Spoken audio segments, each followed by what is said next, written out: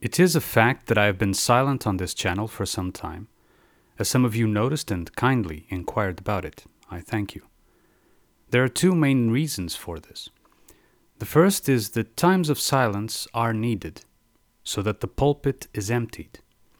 What I mean by this is that when we are watching a communication channel, be it virtual on the internet like this one, or physical like a gathering or group, there is a metaphorical pulpit where the speaker is, and that is naturally the center of attention for the whole audience.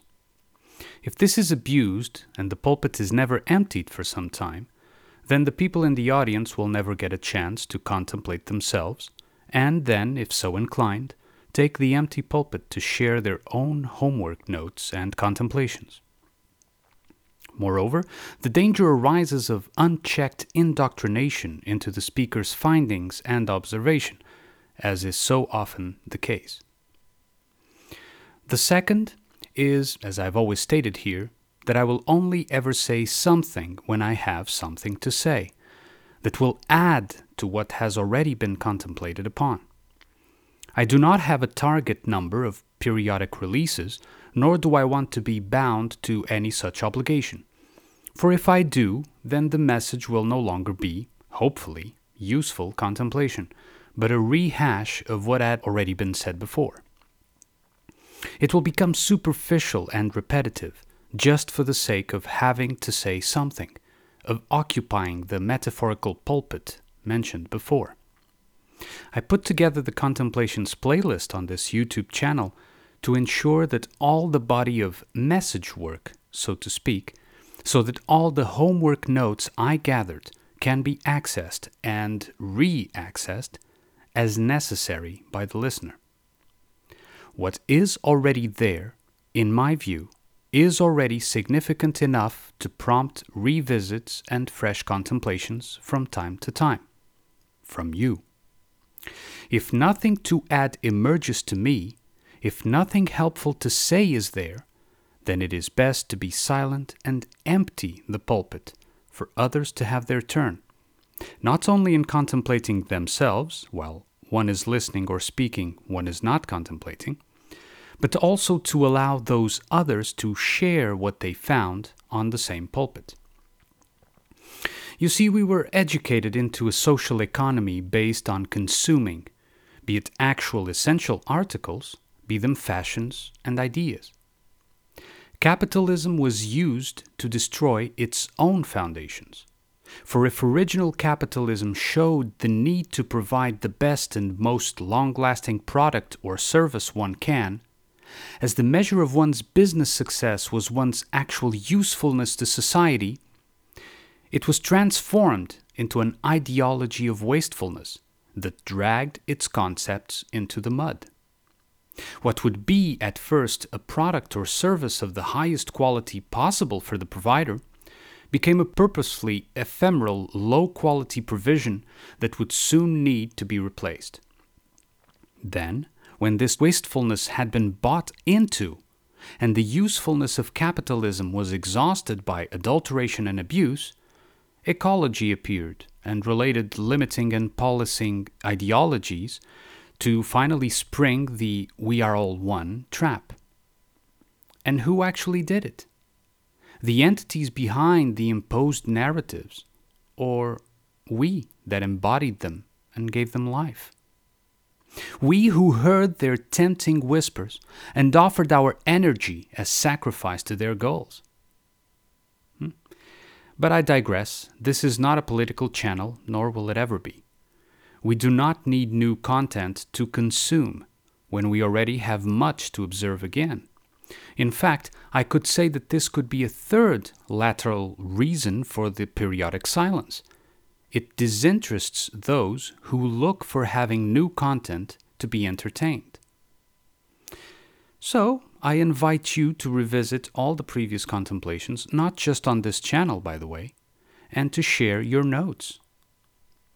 These thoughts are useful to understand why we were made to become eventually dependent or addicted to the entertainment of ideas, a superficial exercise rather than following them up to their deepest sense, because the same happened with religions, ideas, and philosophy. We were born in an imperfect culture that nevertheless allowed leeway for seeking and realizing. But that culture was already being degenerated, and we not only allowed it to happen, we contributed to it for sure.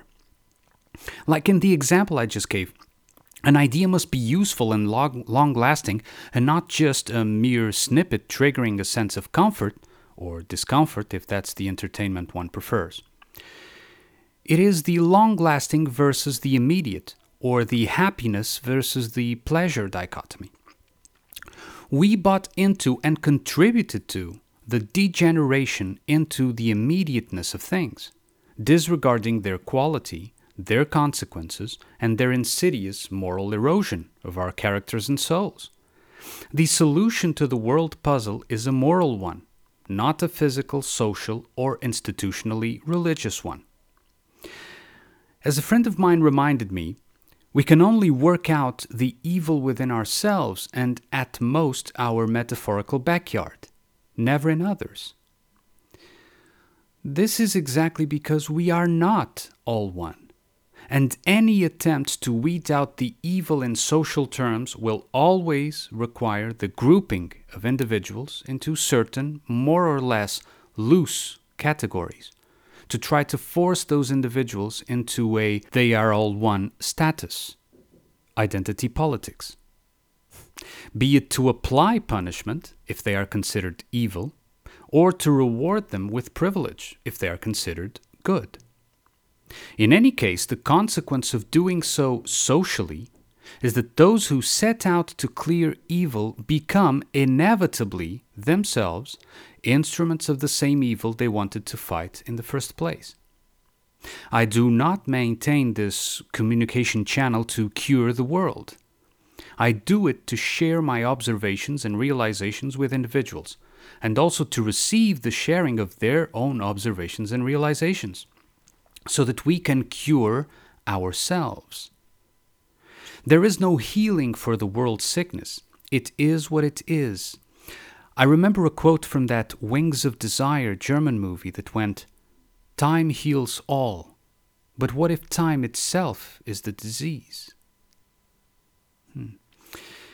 So it would help perhaps if we firstly stop consuming as a habit for the immediate engagement, and not only in terms of economical markets, but also the markets of ideas, and resume our observations of the long-lasting first, and then of the timeless, which, although it is unattainable from here, it inspires us to remember.